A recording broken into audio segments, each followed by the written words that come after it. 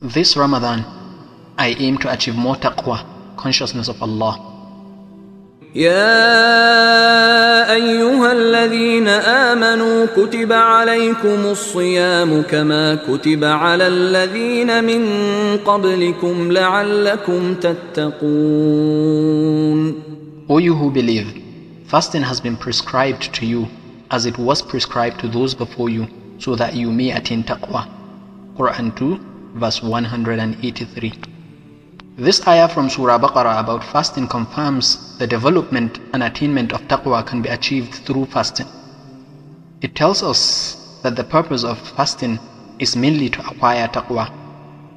Ramadan therefore is a month where we should all strive to achieve this taqwa. It is an opportunity we should seize to develop our taqwa and keep touching on it even after Ramadan. The word taqwa means more than just consciousness and fear of Allah. Taqwa is a protection as it protects us from committing sins. It is those preventive measures we take in order to avoid Allah's punishment by acting upon His commands and abstaining from what He has prohibited. During Ramadan, we learn how to say no to things that are certainly permissible but are forbidden during fasting. When we learn to say no to that which is generally permissible, then we can easily control ourselves to avoid that which is forbidden. Also, by engaging in more acts of worship, such as recitation of the Quran, standing in prayer, making more du'as, we will get to learn more and connect more with our Lord the Most High, thereby increasing in our taqwa of Him.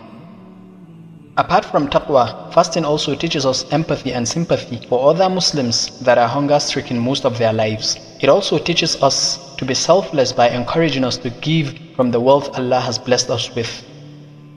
Being mindful of all this, Insha'Allah, this Ramadan I will aim to achieve taqwa by refraining from all prohibited acts while fasting. I will connect my heart and soul to the Quran by reciting and pondering over it. I will try to revive many of the forgotten Sunnah acts.